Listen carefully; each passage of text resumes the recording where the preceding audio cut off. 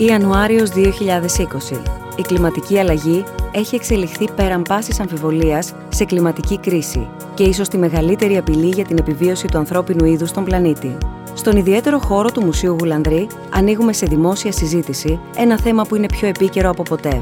Η υπερθέρμανση του πλανήτη έχει απρόβλεπτες συνέπειες και οι ομιλητές, εκπρόσωποι της επιστημονικής κοινότητας, μέλη οργανώσεων και ακτιβιστές τονίζουν την επιτακτική ανάγκη για δομικές αλλαγές στην αντιμετώπιση της προστασίας του πλανήτη. Πόσο απέχει τελικά η ανθρωπότητα από το σημείο 0, κοινό και ομιλητές συμμετέχουν σε έναν πολύ ζωντανό διάλογο κατά τη διάρκεια της πρώτης συζήτησης που διοργάνωσαν οι διάλογοι για την κλιματική αλλαγή. Καλησπέρα σας, κυρίες και κύριοι. Καλώς ήρθατε. Καλώς σας βρίσκουμε τον πρώτο μήνα του 2020 με ένα θέμα που θα απασχολήσει και ήδη απασχολεί πάρα πολύ, με σκοπό να προβληματιστούμε και κυρίως, νομίζω, ή τουλάχιστον θα επιδιώξουμε, και κυρίως εγώ από τη δική μου πλευρά θα επιδιώξω περισσότερο να ακούσουμε. Οι ερωτήσεις είναι ανεξάντλητες γύρω από το θέμα της κλιματικής αλλαγής. Άρα θα επιδιώξω και θα επιδιώξουμε όλοι μαζί, ελπίζω, κυρίως, ξαναλέω, να ακούσουμε από όλους μας τους προσκεκλημένους όλα όσα έχουν να μοιραστούν σήμερα μαζί μας και βεβαίως να προσπαθήσουμε να βάλουμε και όλες τις πτυχές του θέματος, γιατί είναι πάρα πολλές, είναι σε κάθε τομέα, που εξαρτώνται από την πορεία του κλίματος και κατ' επέκταση εξαρτάται η πορεία όλων μας από την πορεία του κλίματος. Είναι οι διάλογοι του Ιδρύματος Σταύρος Νιάρχος. Σας συναντάμε σήμερα στο Μουσείο Γουλανδρή Φυσικής Ιστορίας. Δεν είναι τυχαίος ο χώρος, όπως κανένας χώρος δεν είναι τυχαίος, ανάλογα με τη θεματική που ανοίγουμε κάθε μήνα. Θέλω να καλωσορίσω, ξεκινώντας από τις κυρίες της απόψινής μας συνάντησης, τη Φίβη Κουντούρη, καθηγήτρια στο Οικονομικό Πανεπιστήμιο Αθηνών και εκλεγμένη πρόεδρος του Ευρωπαϊκού Επιστημονικού Οργανισμού των Οικονομολόγων του Περιβάλλοντος και των Φυσικών Πόρων. Καλώς ήρθατε και ευχαριστούμε θερμά. Την Ελένη Ανδρεάδη, συγγραφέα, σύμβουλος αειφορίας και ιδρύτρια της μη κυβερνητικής οργάνωσης Πράκτορες του Πλανήτη. Καλώς ήρθατε, κυρία Ανδρεάδη. Σας ευχαριστούμε πολύ θερμά και εσάς. Είναι ο κύριος Γερασόπουλος μαζί μας, Διευθυντής Ερευνών στο Εθνικό Αστεροσκοπείο Αθηνών. Να δούμε τι λένε τα στοιχεία, γιατί σε κάποιες συζητήσεις έρχονται κάποια στοιχεία όχι απλά για να φιγουράρουν και να εντυπωσιάσουν, αλλά να μπορέσουν να μας δείξουν μία κατεύθυνση και να προσπαθήσουμε μετά μέσω ημών, με ύψιλον, να κατανοήσουμε πώς ερμηνεύονται και πού ακριβώς βρισκόμαστε. Και ο κύριος Ιωσήφ Μποτετζάγιας είναι όμως μαζί μας. Καλώς ήρθατε και εσείς, αναπληρωτής καθηγητής στον τομέα κοινωνικών και ανθρωπιστικών επιστημών στο τμήμα περιβάλλοντος του Πανεπιστημίου Αιγαίου, γιατί έχει ιδιαίτερα μεγάλη αξία να δούμε πώς χρησιμοποιούμε τις λέξεις. Το λέω επίτηδες τόσο απλά, αλλά καθόλου απλοϊκά, διότι ακούμε την κλιματική αλλαγή από τον διπλανό μας, από το πρωί που θα βγούμε από το σπίτι μας και θα πούμε μία κρύο, μία ζέστη, αυτή η κλιματική αλλαγή θα μας τρελάνει. Δεν ήταν αυτό το κλίμα στην Ελλάδα, π.χ., μέχρι ηγέτες χωρών, κρατών, που είτε βρίσκονται σε προεκλογικές περιόδους είτε όχι, είτε βρίσκονται σε διεθνείς διαπραγματεύσεις είτε όχι, βλέπουμε να καταλαμβάνει κυρίαρχο ρόλο ο όρος κλιματική αλλαγή και από εκεί να δίνονται, αν θέλετε, και κατευθύνσεις πολιτικές και όχι μόνο. Άρα θα προσπαθήσουμε να δούμε και επικοινωνιακά τι γίνεται και αν επικοινωνιακά φτάνει το μήνυμα ή αν χρησιμοποιείται σε κάποιες φορές το μήνυμα. Είναι βεβαίως μαζί μας και δεν θα μπορούσαν να μην είναι εκπρόσωποι της Greenpeace και της WWF και θα έχουμε τη δυνατότητα να συνομιλήσουμε. Είναι ο κύριος Γρηγορίου, υπεύθυνος για θέματα ενέργειας και κλιματικής αλλαγής στο ελληνικό γραφείο της Greenpeace, και ο κύριος Δημήτριος Καραβέλλας, διευθυντής του γραφείου της WWF Ελλάδος. Οπότε σε πολύ λίγο θα σας ακούσουμε, γιατί έχετε μία μακρά πορεία, ειδικά στα ελληνικά δεδομένα. Γνωρίζουμε εδώ και πάρα πολλά χρόνια, μέσα από διαφορετικές διαδρομές και με επιμέρους δράσεις, στον ίδιο όμως τομέα, με ίδιους προβληματισμούς, πώς δραστηριοποιείστε. Μαζί μας βεβαίως είναι και όλοι οι άνθρωποι από το Μουσείο Γουλανδρή Φυσικής Ιστορίας, που σήμερα, επαναλαμβάνω, βρισκόμαστε για αυτή μας τη συζήτηση. Οπότε σε πάρα πολύ λίγο θα έχουμε τη δυνατότητα να δούμε και το ίδιο το μουσείο πλέον είναι η πρόεδρος εδώ μαζί μας. Πώς μπαίνει σε αυτή τη συζήτηση ως Μουσείο Φυσικής Ιστορίας, τι βλέπετε, τι αφουγκράζεστε από όλο τον κόσμο και τις ηλικίες που επισκέπτονται το Μουσείο Φυσικής Ιστορίας και να δούμε ποιος ο λόγος πια σε αυτή την πολύ μεγάλη και πολυεπίπεδη συζήτηση του ίδιου του μουσείου. Δεν ξέρω αν θα μπορούσε κανείς να ξεκινήσει αυτή τη συζήτηση με ένα ερώτημα που έχει να κάνει με τον όρο αυτό καθεαυτό κλιματική αλλαγή. Και θα ήθελα να ξεκινήσω, κύριε Γερασόπουλε, από εσάς.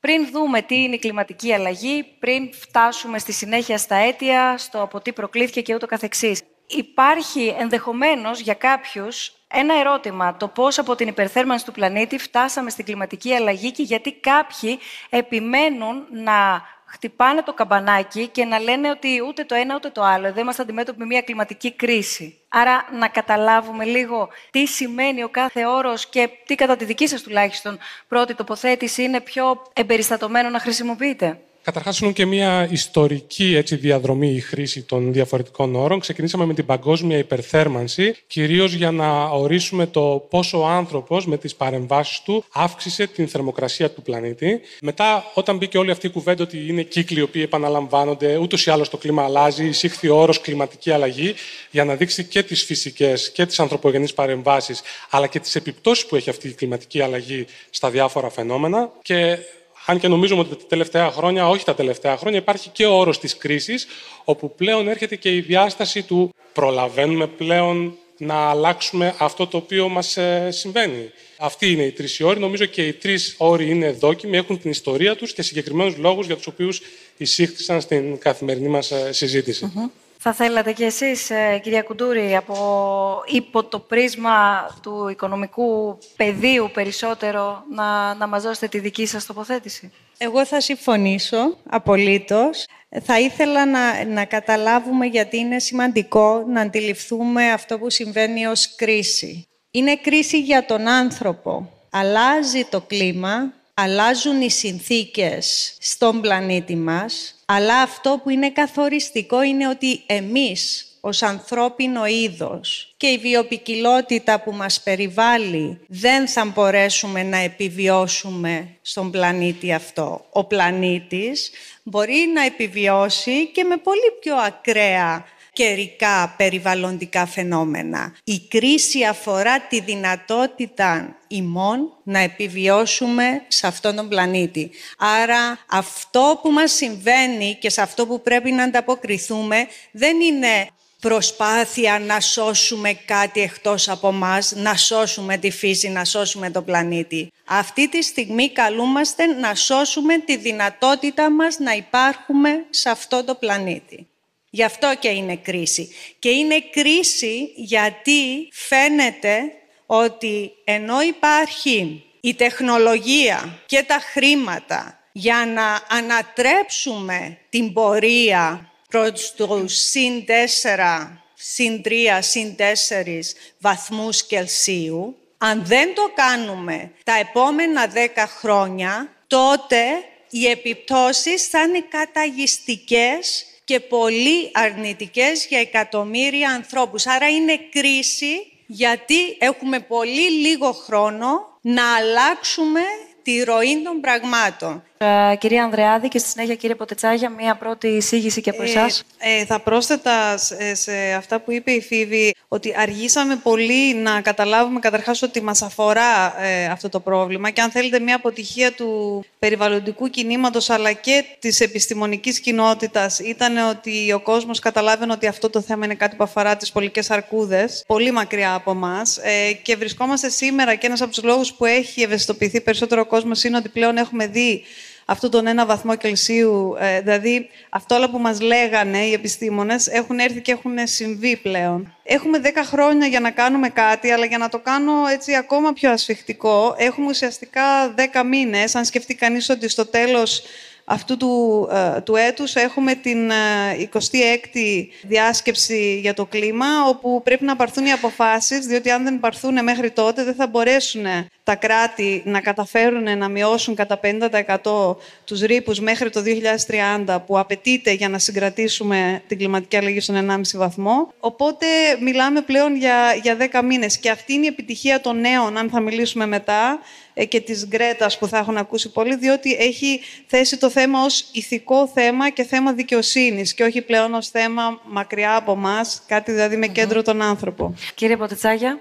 Υπάρχει κρίση γιατί αντιληφθήκαμε ότι έχουμε γίνει πάρα πολύ δυνατοί, έχουμε γίνει πολύ μεγάλοι σε σχέση με τις αντοχές του πλανήτη μας να μας αντέχει, να αντέχει τις απαιτήσεις που έχει το οικονομικό μας σύστημα, η κοινωνία μας, η κατανάλωσή μας. Και είναι κρίση για μένα και όχι τόσο αλλαγή, γιατί υπάρχει και ένας υπέτειος. Και είμαστε εμείς. Δεν είναι, το ξέρουν καλύτερα, θα πούμε καλύτερα συνάδελφοι. Δεν είναι αλλαγές οι οποίες συμβαίνουν σε βάθος αιώνων και χιλιάδων χρόνων. Είναι κάτι που συμβαίνει πάρα πολύ γρήγορα. Ξέρουμε πάρα πολύ καλά γιατί συμβαίνει. Ξέρουμε πώς μπορούμε να το αλλάξουμε και μένει απλώς να το αποφασίσουμε. Πάντως, ένα πολύ ενδεχομένως καθημερινό θέμα συζήτησης, κυριαρχούσε κυρίως στο πρόσφατο παρελθόν, δείχνει την εξής εικόνα στην ελληνική κοινωνία. Αναφέρομαι στην ανακύκλωση. Την είδαμε να εκπέμπεται ως μήνυμα σε πάρα πολλά διαφημιστικά σποτ. Την είδαμε να φιλοξενούνται επιστήμονες, ειδικοί, εν πάση περιπτώσει, σε πάρα πολλά δημοσιογραφικού περιεχόμενου, εν πάση περιπτώσει, εκπομπές, συνεντεύξεις, άρθρα για την ανακύκλωση. Είδαμε πάρα πολλά σχολεία. Την κατηγορία σχολείου όμως την αφήνω έξω, γιατί και πάλι συναντάμε τη νεότερη γενιά και δεν αναφέρομαι τώρα σε ό,τι βλέπουμε, γιατί θα έρθουμε σε αυτό. Αλλά όντως είδαμε λίγα χρόνια αργότερα ανθρώπους 18 χρονών να γνωρίζουν όλη την αλυσίδα της ανακύκλωσης. Αντιθέτως, είδαμε ενήλικες 25, 30, 35, 40, έστω να προσπάθησαν να την υιοθετήσουν και να την απέρριψαν. Γιατί έδειχναν μία δυσπιστία στο άντε και ανακυκλώνω. Θέλω να ξεκινήσουμε από τα καθημερινά. Ανακυκλώνω. Πηγαίνω στο σωστό κάδο, αν υποθέσουμε ότι υπάρχει από το Δήμο μου ο σωστός κάδος. Μετά όμως δεν ξέρω πού πηγαίνει το κάθε σκουπίδι που πετάω. Άρα να ανακυκλώνω ή με κοροϊδεύουν. Υπάρχουν εδώ ευθύνες. Μιλάω για κάτι καθημερινό για να φτάσουμε μετά στο γενικό και στο παγκόσμιο. Πολύ μεγάλο θέμα αυτό. Και η ανακύκλωση γενικά έχει πολυφορεθεί, αν θέλετε, διότι είναι κάτι πολύ εύκολο, διότι δεν χρειάζεται να αλλάξουμε πάρα πολύ αυτά που κάνουμε. Δεν χρειάζεται να αλλάξει κάποια εταιρεία το ότι έχει σε πλαστικό τα προϊόντα της και πετάει την μπάλα στον καταναλωτή. Έτσι. Οπότε βάζω εκεί ένα ερωτηματικό γύρω από την ανακύκλωση και ο λόγος που έχει χρηματοδοτηθεί πολύ και από εταιρείες στο κομμάτι της εκπαίδευσης είναι το ότι είναι βολικό από πολλές απόψεις. Οπότε είναι σημαντικό να τονίσουμε την μείωση της κατανάλωσης και νομίζω και οι νέοι ήδη το βλέπουν αυτό, απορρίπτουν τον καταναλωτισμό δηλαδή, την μείωση και τις άλλες λέξεις, επαναχρησιμοποίηση κτλ. Τώρα, γιατί δεν ανακυκλώνουμε. Δυστυχώς η καχυποψία, ειδικά στη χώρα μας, είναι πολύ μεγάλη. Έχει να κάνει και με την ευαισθητοποίηση, έχει να κάνει και με τη δικαιολογημένη, θα έλεγα, πολλές φορές καχυποψία. Αλλά παρόλα αυτά δεν θεωρώ ότι είναι δικαιολογία αυτό, βέβαια. Και εδώ βλέπουμε πολύ τους νέους, τουλάχιστον στο κομμάτι της εκπαίδευσης, πολλοί να πείθουν τους γονείς τους ότι είναι σημαντικό να γίνει αυτό, έστω και αν δεν ξέρουμε τελικά αν θα ανακυκλωθεί. Και η μεγαλύτερη εικόνα είναι ότι η ανακύκλωση του πλαστικού, η χρήση ανακυκλωμένου πλαστικού έχει καταρρεύσει. Δηλαδή, ακόμα και το πλαστικό που ανακυκλώνεται δεν έχει που να πάει. Δηλαδή, έχει πολλά προβλήματα το θέμα της ανακύκλωσης, αλλά φυσικά η παιδεία πρέπει να υποστηρίζεται και από την κουλτούρα μιας χώρας και εκεί έχουμε σαφέστατα κενά. Σοβαρά προβλήματα έχουμε, όχι απλά κενά. Σαφώς. Αν μου επιτρέπετε, να συμφωνήσω απόλυτα και είναι πολύ σημαντικό για να το συνδέσουμε στο θέμα της κλιματικής αλλαγής. Αυτό που μόλις ακούστηκε, η ανακύκλωση προωθήθηκε στις ΗΠΑ τη δεκαετία του 70, συντονισμένα από επιχειρήσεις, οι οποίες προσπαθούσαν να πετάξουν τον μπαλάκι του τι θα κάνουν με το πλαστικό στον καταναλωτή. Δηλαδή στο ατομικό. Είσαι κακός άνθρωπος αν δεν ανακυκλώνεις, άρα ανακύκλωση για να σωθεί ο πλανήτης. Χρειάστηκε να περάσουν 50 χρόνια για να φτάσουμε σήμερα και να συζητάμε για την απαγόρευση των πλαστικών. Κάτι αντίστοιχο συμβαίνει και σήμερα με την κλιματική αλλαγή. Είναι πολύ πιο εύκολο και συμφέρει κάποιος να πετάξουμε τον μπαλάκι στον απλό πολίτη, ο οποίος πρέπει να είναι συνειδητοποιημένος και πρέπει να διαμαρτύρεται και πρέπει να αγοράζει με τον ΑΒ τρόπο, παρά να ανοίξει μια πολύ μεγαλύτερη συζήτηση για το ποιες είναι οι επιλογές οι οποίες προσφέρονται στον πολίτη και ποια συμφέροντα είναι αυτά τα οποία εξυπηρετούνται για να έχουμε τις συγκεκριμένες επιλογές. Αυτό σαν επίγνωση. Ήθελα να πω ότι γενικώς ανοίξαμε ένα πάρα πολύ σημαντικό κεφάλαιο, το οποίο είναι το κεφάλαιο της εκπαίδευσης. Το καλό το μήνυμα είναι ότι όταν εκπαιδεύσουμε τις νέες γενιές, το παράδειγμα της ανακύκλωσης, εγώ θα πω το παράδειγμα της χρήσης του νερού. Θυμόμαστε ότι ανοίγαμε τη βρύση στο σπίτι και μπορούσε να τρέχει για 2 ώρες για να εξυπηρετήσουμε μια ανάγκη. Θέλω να δούμε, για να μην βλέπουμε μόνο τι συμβαίνει έξω από το σπίτι μας, αν και σπίτι μας είναι ολόκληρος ο πλανήτης. Το ζήσαμε με τον πλέον τραγικό τρόπο στη χώρα μας, το τραγικό που συνέβη στη Μάνδρα και λίγους μήνες μετά στο Μάτι. Με τις πλημμύρες στη μία περίπτωση, με την πυρκαγιά στη δεύτερη περίπτωση. Εδώ ακούστηκαν πολλά. Εδώ πάρα πολλοί κόσμος θρήνησε, πρώτα απ' όλα πάρα πολύ κόσμο. Εδώ υπήρξε και πάρα πολύς κανιβαλισμός. Θα μου επιτρέψετε αυτή τη λέξη να χρησιμοποιήσω, γιατί δεν χωράει καμία έκδοση σε αυτή τη λέξη. Αυτό που θέλω να ρωτήσω είναι ότι εάν, επειδή ακούσαμε και τη λέξη κλιματική και τις λέξεις κλιματική αλλαγή, εάν όντως παρατηρήθηκαν και αν όντως, κύριε Γερασόπουλε, καταγράψατε και διαφορετικά στοιχεία, καταγράψατε νέα δεδομένα και αν ναι, ποια είναι αυτά τα οποία, ναι, να μην υποδηλώνουν μόνο ένα, αυτό που ονομάζουμε τουλάχιστον όλοι οι υπόλοιποι, ακραίο καιρικό φαινόμενο, αλλά να δείχνουν ότι κάτι έχει αλλάξει. Όπως καταρχάς τα ξέρετε και στα δύο αυτά περιστατικά, το αστεροσκοπείο με τις μετρήσεις και τις δορυφορικές του παρεμβάσεις πρωτοστάτησε και προσπάθησε να τα καλύψει με τον καλύτερο δυνατό τρόπο. Ας πάμε στην περίπτωση της Μάνδρας. Στην περίπτωση της Μάνδρας, μέσα σε 6 ώρες έριξε 200 χιλιοστά, περισσότερα από 200 χιλιοστά βροχής. Όλο το χρόνο στη διπλανή Ελευσίνα ρίχνει 370. Δηλαδή, μέσα σε 6 ώρες έριχνε σχεδόν το μισό που ρίχνει στη διπλανή περιοχή σε ολόκληρη τη χρονιά. Άρα ήταν ένα όντως ακραίο, πολύ εντοπισμένο χωρικά φαινόμενο, η συχνότητα του οποίου, βάσει της κλιματικής αλλαγής, θα είναι μεγαλύτερη τα επόμενα χρόνια. Φταίει μόνο η κλιματική αλλαγή? Όχι, διότι αν δεν υπήρχαν αυθαίρετες ανθρώπινες παρεμβάσεις που μπάζοναν τα ρέματα ή αν υπήρχαν σωστά αντιπλημμυρικά έργα που αποφασίστηκαν εκ των υστέρων και σωστές συντήρηση υποδομών κτλ., δεν θα ήταν τόσο μεγάλη έκταση. Το φαινόμενο θα ήταν εκεί. Αντιστοίχως, Μάτι. Αυτό που συνέβη εκείνες τις ημέρες ήταν όντως σημαντικό. Πάρα πολύ υψηλή θερμοκρασία, υγρασία 12%, δηλαδή πάρα πολύ μεγάλη ξηρασία και άνεμος η οποία έφτανε τα 100 χιλιόμετρα την ώρα. Μιλάμε για ρηπές τεράστιες. Για οποιονδήποτε λόγο προήρθε η έναρξη της πυρκαγιάς, οι συνθήκες ήταν μετά τέτοιες, οι οποίες δημιούργησαν σε αυτό το έντονο αποτέλεσμα. Είναι αυτό που σας είπα πριν, ότι η κλιματική αλλαγή μπορεί να το κάνει ακόμα πιο δύσκολο. Αλλά δεν φταίει ο άνθρωπος? Φυσικά και φταίει ο άνθρωπος. Δείτε πώς ήταν οικοδομημένο το ίδιο το Μάτι, χωρίς διεξόδους διαφυγής, πώς είναι οργανωμένη η ελληνική κοινωνία και οι ελληνικές υπηρεσίες με την ανυπαρξία πρωτοκόλων και συνεννόησης και ο συνδυασμός κλιματικής αλλαγής και ανθρώπινης, να το πω έτσι, αυλεψίας στην καλύτερη, που δεν είναι αυλεψία, μας οδηγεί σε αυτά τα αποτελέσματα. 2015, 193 κράτη το Σεπτέμβρη του 2015 στη Νέα Υόρκη υπογράφουν τα Sustainable Development Goals, την Ατζέντα 2030 των Ηνωμένων Εθνών. 17 στόχοι, 17 ξεκάθαροι στόχοι. Να τους, αν τους δείτε, η μισή από αυτούς είναι άμεσα συνδεδεμένοι με το περιβάλλον και το κλίμα και οι άλλοι υποστηρίζουν την όποια προσπάθεια για αειφόρο ανάπτυξη που συμπεριλαμβάνει το περιβάλλον και το κλίμα. Μετά από αυτό, λίγους μήνες μετά, Paris Agreement, η Συμφωνία των Παρισίων για την κλιματική αλλαγή, συμφωνία να προσπαθήσουμε να συγκρατήσουμε την αύξηση της θερμοκρασίας λιγότερο από 2 βαθμούς. Μετά, 2018, βγαίνει το report του IPCC, της Διακυβερνητικής Επιτροπής για την Κλιματική Αλλαγή και λέει 2 βαθμοί είναι πολύ, 1,5. 1,5 είναι η μέγιστη αύξηση που μπορούμε να υποστηρίξουμε και να συνεχίσουμε να ζούμε με ασφάλεια σε αυτό το πλανήτη. 2019, το Σεπτέμβρη στη Νέα Υόρκη, ανακοινώνουμε ως Sustainable Development Solutions Network των Ηνωμένων Εθνών, που είναι το δίκτυο για βιώσιμες λύσεις των Ηνωμένων Εθνών, ανακοινώνονται οι 6 δρόμοι που θα οδηγήσουν στην αειφορία. Αυτοί οι δρόμοι μπορούν να φτιαχτούν. Έχουμε την τεχνολογία. Υπάρχουν και τα χρήματα. Αλλά Αυτό που λείπει είναι τα εξής. Συμφωνώ απολύτως. Όταν η βάση, η εκλογική βάση είναι ενημερωμένη, τότε μπορεί να πιέσει την όποια πολιτική ηγεσία. Γιατί ο πολιτικός ηγέτης αφουγκράζεται την ανάγκη, τα θέλω του σώματος που τον εκλέγει.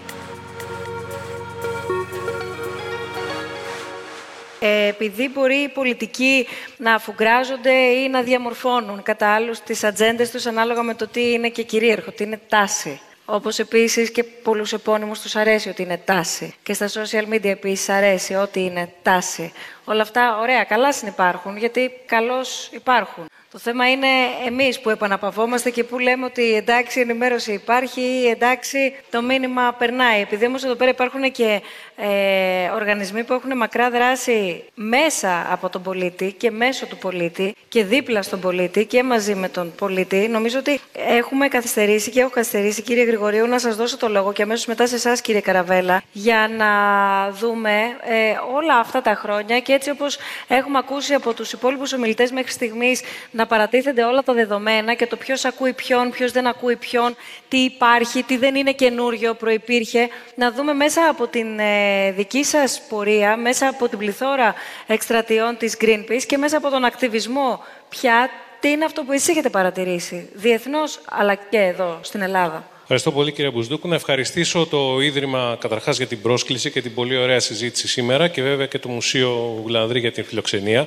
Έχουν τεθεί πάρα πολλά ερωτήματα. Δηλαδή, πραγματικά θα μπορούσα να μιλάω 3/4 τώρα έτσι για να σχολιάσω τι έχει πει ο καθένας. Θα ήθελα να ξεκινήσω με 3 πράγματα που έχω στο μυαλό μου. Θα κάνω ένα βήμα πίσω, αν μου επιτρέπετε, να πάρω λίγο πιο πριν την κουβέντα. Μάλλον δεν ξέρω, είναι σαφές στον κόσμο και δεν το είπαμε ξεκάθαρα τι είναι αυτό που προκαλεί την κλιματική κρίση. Οι εκπομπές διοξιδίου του άνθρακα. Λοιπόν, προκαλούνται από τον τρόπο που λειτουργεί η παγκόσμια οικονομία, αλλά μπορούμε να τους δώσουμε συγκεκριμένα ονόματα. Είναι καταρχάς τα ορυκτά καύσιμα. Αναφέρθηκε πολύ γρήγορα. Πετρέλαιο, άνθρακα, στην Ελλάδα έχουμε λιγνίτη, κάρβουνο δηλαδή, και φυσικό αέριο, που μάλιστα εξελίσσεται στο νέο μεγάλο εχθρό του κλίματος.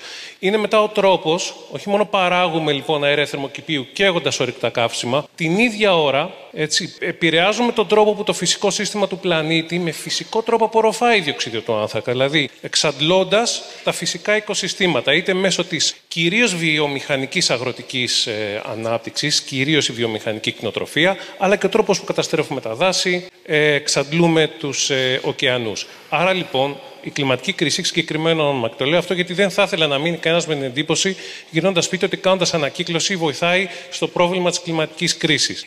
Δεν θέλω να υποτιμήσω το τρομακτικό πρόβλημα πλαστικής ρύπανσης που υπάρχει, που έχει αναδυθεί παράλληλα με την κλιματική κρίση, αλλά η κλιματική κρίση προκαλείται πρωτίστως από την καύση ορυκτών καυσίμων. Το δεύτερο που θέλω να πω είναι για τον 1,5 βαθμό που είπαμε, που είναι πολύ σωστά το πάνελ έχει πει ότι είναι ζήτημα επιβίωσης. Με ποια έννοια? Ότι εάν πάμε πάνω από τον 1,5-2 βαθμούς, και αυτό και ο κύριος Γερασόπουλος νομίζω μπορεί να το εξηγήσει καλύτερα, ο φόβος ο μεγάλος επιστήμης είναι ότι τίθονται σε λειτουργία μηχανισμοί του κλιματικού συστήματος που επιφέρουν παραπάνω αύξηση θερμοκρασίας. Είναι τα λεγόμενα feedback loops. Εδώ υπάρχει σχετική επιστημονική αβεβαιότητα. Δηλαδή, πάβει να είναι γραμμική μετά η αύξηση της θερμοκρασίας. Να το πω απλά, υπάρχει ο κίνδυνος να αρχίσει να αυξάνει η θερμοκρασία του πλανήτη και δεν μπορούμε να τη σταματήσουμε. Και δεν ξέρουμε αν θα πάει στις 3,5, στις 4, στις 4,5. Θα εξαρτηθεί βεβαίως και με το τι θα κάνουμε. Πάντως, χάνουμε τον έλεγχο. Γι' αυτό είναι πάρα πολύ σημαντικό τα επόμενα χρόνια να κάνουμε, βασικά στους 10 μήνες επόμενους, αναφέρθηκε από κάποιον από το πάνελ, να κάνουμε ό,τι δυνατόν να ξεκινήσουμε άμεσα τη μείωση των εκπομπών αερίων θερμοκηπίου,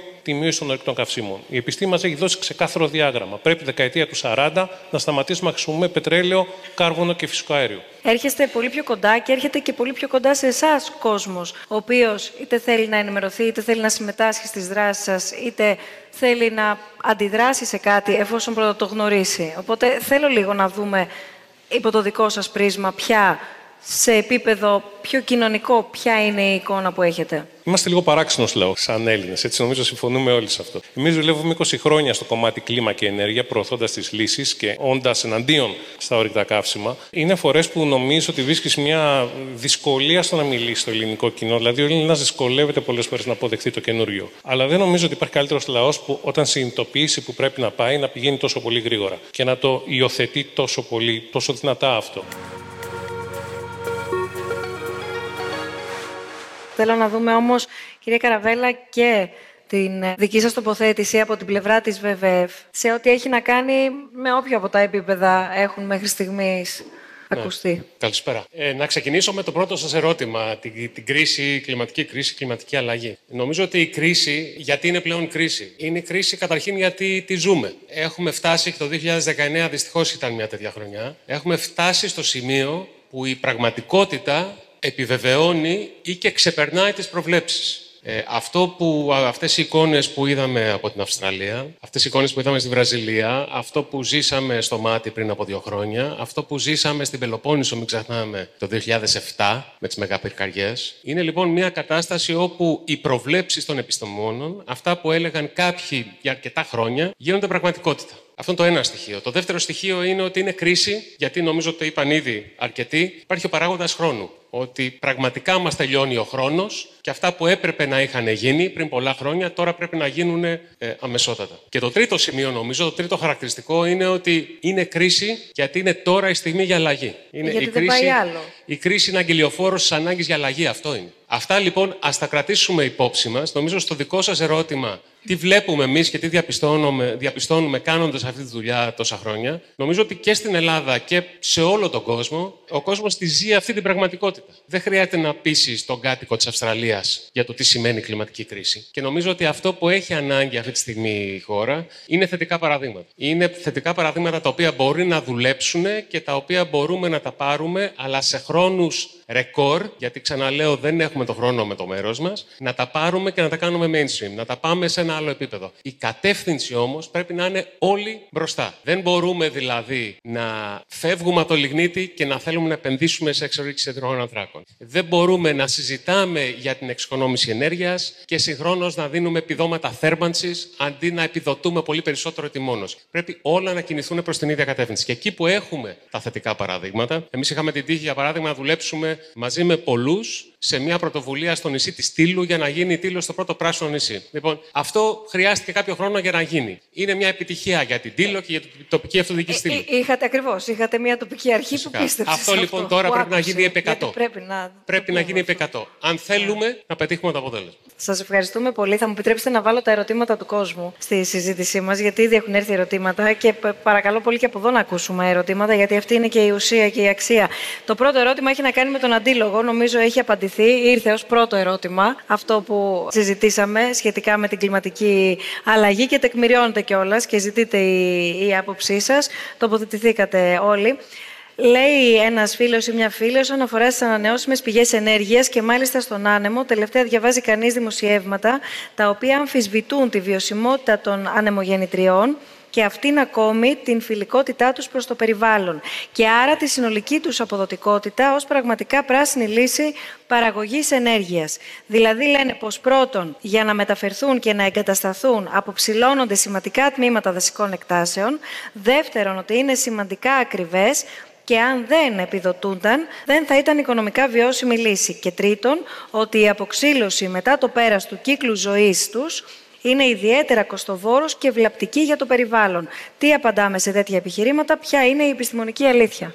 Νομίζω ποτέ δεν θα μπορέσουμε να έχουμε και την πίτα γεμάτη και το σκύλο χορτάτο. Δηλαδή θα πρέπει κάποια στιγμή να υπάρξει μια λογική συμβιβασμού όπου θα πούμε ότι ναι, θα πάρουμε τέτοιες λύσεις προσπαθώντας όσο το δυνατό περισσότερο να προασπίσουμε και το περιβάλλον και τη βιοποικιλότητα και όλα τα συστήματα γύρω από τέτοιες λύσεις. Η κλιματική αλλαγή για την Ελλάδα. Καταρχάς, δεν νομίζω ότι κανείς αμφιβάλλει ότι ο ήλιος και ο άνεμος στην Ελλάδα οπωσδήποτε μπορεί να είναι μια ενέργεια η οποία μπορεί να χρησιμοποιηθεί και να μας δώσει ενέργεια. Πριν προχωρήσετε, έχει έρθει δεύτερο ερώτημα πάνω σε αυτό επίσης, το οποίο λέει ότι γεμίζουν τα βουνά μας και τα νησιά μας με ανεμογεννήτριες, κάποιοι καταστρέφουν τη φύση μας στο βωμό των ανανεώσιμων πηγών ενέργειας, δίχως πραγματικό πλάνο επιβίωσης του πλανήτη.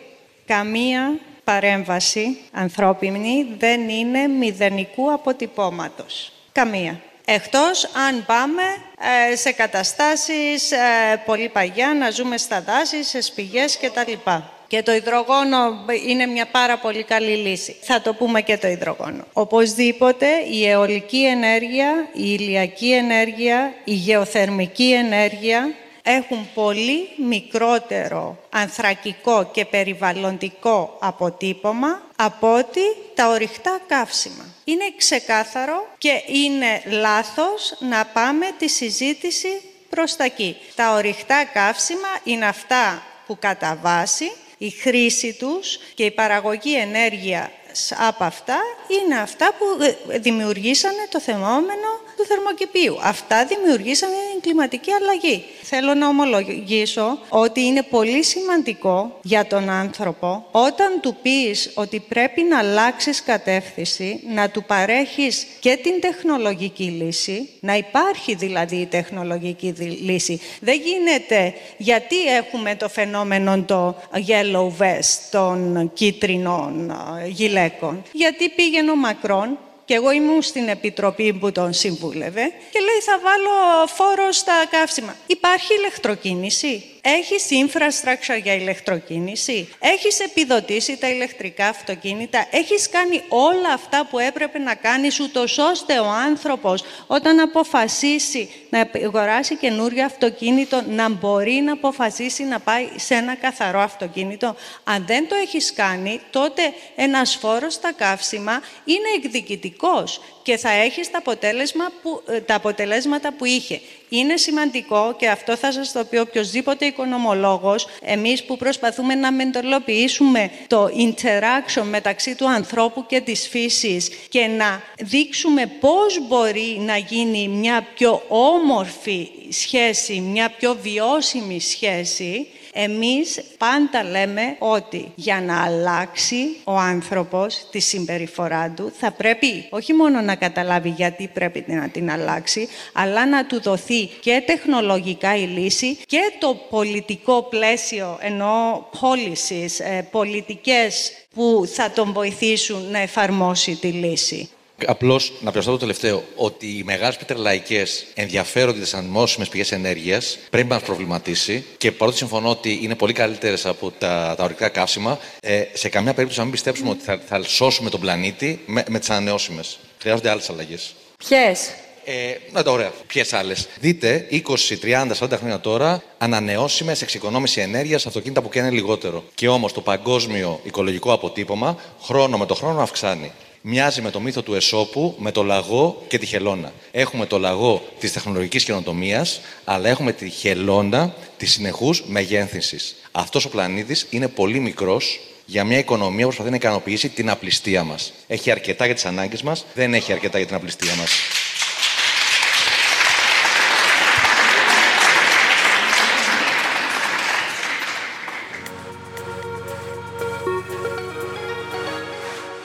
Ένα ερώτημα που έχει έρθει, πριν αμέσως δώσω το λόγο και στον κόσμο που είναι μαζί μας, αναφέρεται στους, και ήταν και το επόμενο δικό μου ερώτημα, στους πρόσφυγες εξαιτίας της κλιματικής αλλαγής, δηλαδή σε ανθρώπους και σε πληθυσμούς που θα αναγκαστούν, έχοντας ήδη υπάρξει οι πρώτοι εξ αυτών, να μετακινηθούν και να αλλάξουν τον τόπο που ζουν εξαιτίας της αλλαγής του κλίματος.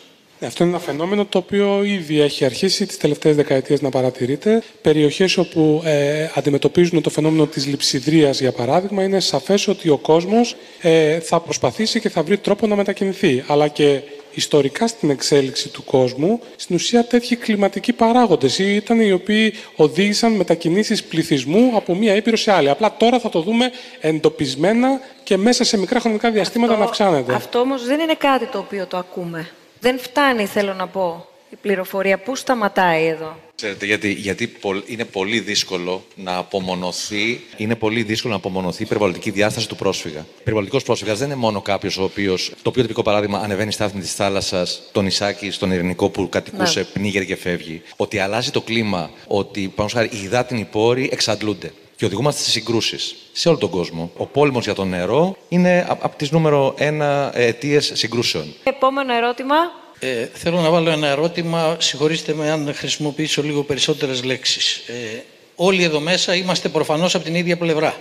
Δεν νομίζω ότι υπάρχει κανένας που είναι αντίθετος. Παρ' όλα αυτά, αν μας ανέθεταν και μας δίνανε την απόλυτη εξουσία να λύσουμε το πρόβλημα, μάλλον δεν θα το λύναμε. Γιατί? Θα πάρω την παρέμβαση της κυρίας εδώ εκπαιδευτικού, η οποία είπε ότι πρωταρχικό είναι η εκπαίδευση των παιδιών. Μάλιστα. την καλύτερη εκπαίδευση αν δώσουμε στα παιδιά μας σε κάποιες σχολικές ώρες, ζώντας σε αυτή την κοινωνία που πολύ σωστά ο κύριος Μποτετζάγια είπε για την οικονομική της πλευρά και για τα προτάγματα που έχει. Και οικονομικά και κοινωνικά και πολιτιστικά που, για να το πούμε ξεκάθαρα, πρόταγμά της είναι η γιγάντωση. Εμείς τη λέμε ανάπτυξη, τη λέμε αειφόρο ανάπτυξη, πράσινη ή ό,τι άλλο, το όνομά της είναι γιγάντωση. Αυτό είναι στην παραγωγή, είναι στην κατανάλωση, ακόμα και της ενέργειας. Το ερώτημα είναι, θα αποφασίσουμε ότι δεν θα λυθεί το πρόβλημα σε ένα πλανήτη που είναι συγκεκριμένος, δεν μπορεί να τον μεγαλώσει καμία δύναμη στον κόσμο. Έχει συγκεκριμένες πρώτες ύλες, μπορούν να παράγουν συγκεκριμένα πράγματα και ενέργεια το ίδιο. Θα απαντήσουμε σε αυτό το ερώτημα για να προχωρήσουμε παρακάτω.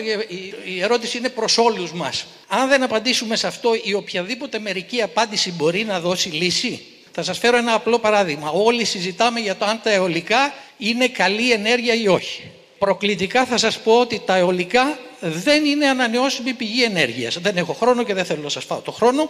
Εάν πάρουμε με νούμερα τι καταναλώνεται για να παραχθεί, να λειτουργήσει, να μεταφερθεί ενέργεια κλπ. Ενός αιωλικού είναι μείον. Η ενέργεια που θα παράγει σε 20 χρόνια μέχρι να γίνει ερείπιο και να μείνει εκεί που θα μείνει είναι μείον. Σας το λέω προκλητικά και αποδείξτε μου ότι το μετρήσατε και είναι συν. Άρα είναι ανανεώσιμη πηγή ενέργειας. Ευχαριστώ πολύ. Εμείς.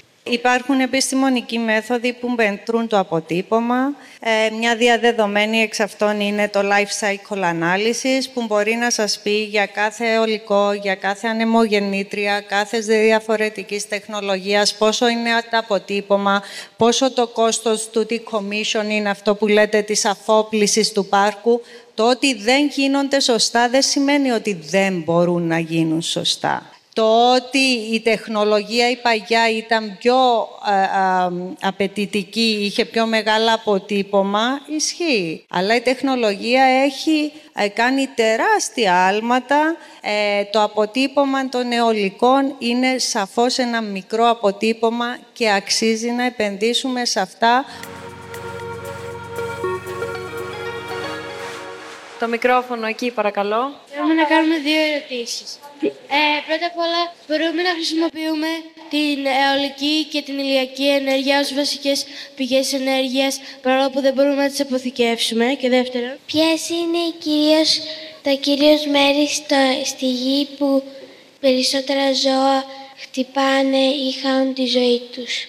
Βέβαια, να πείτε.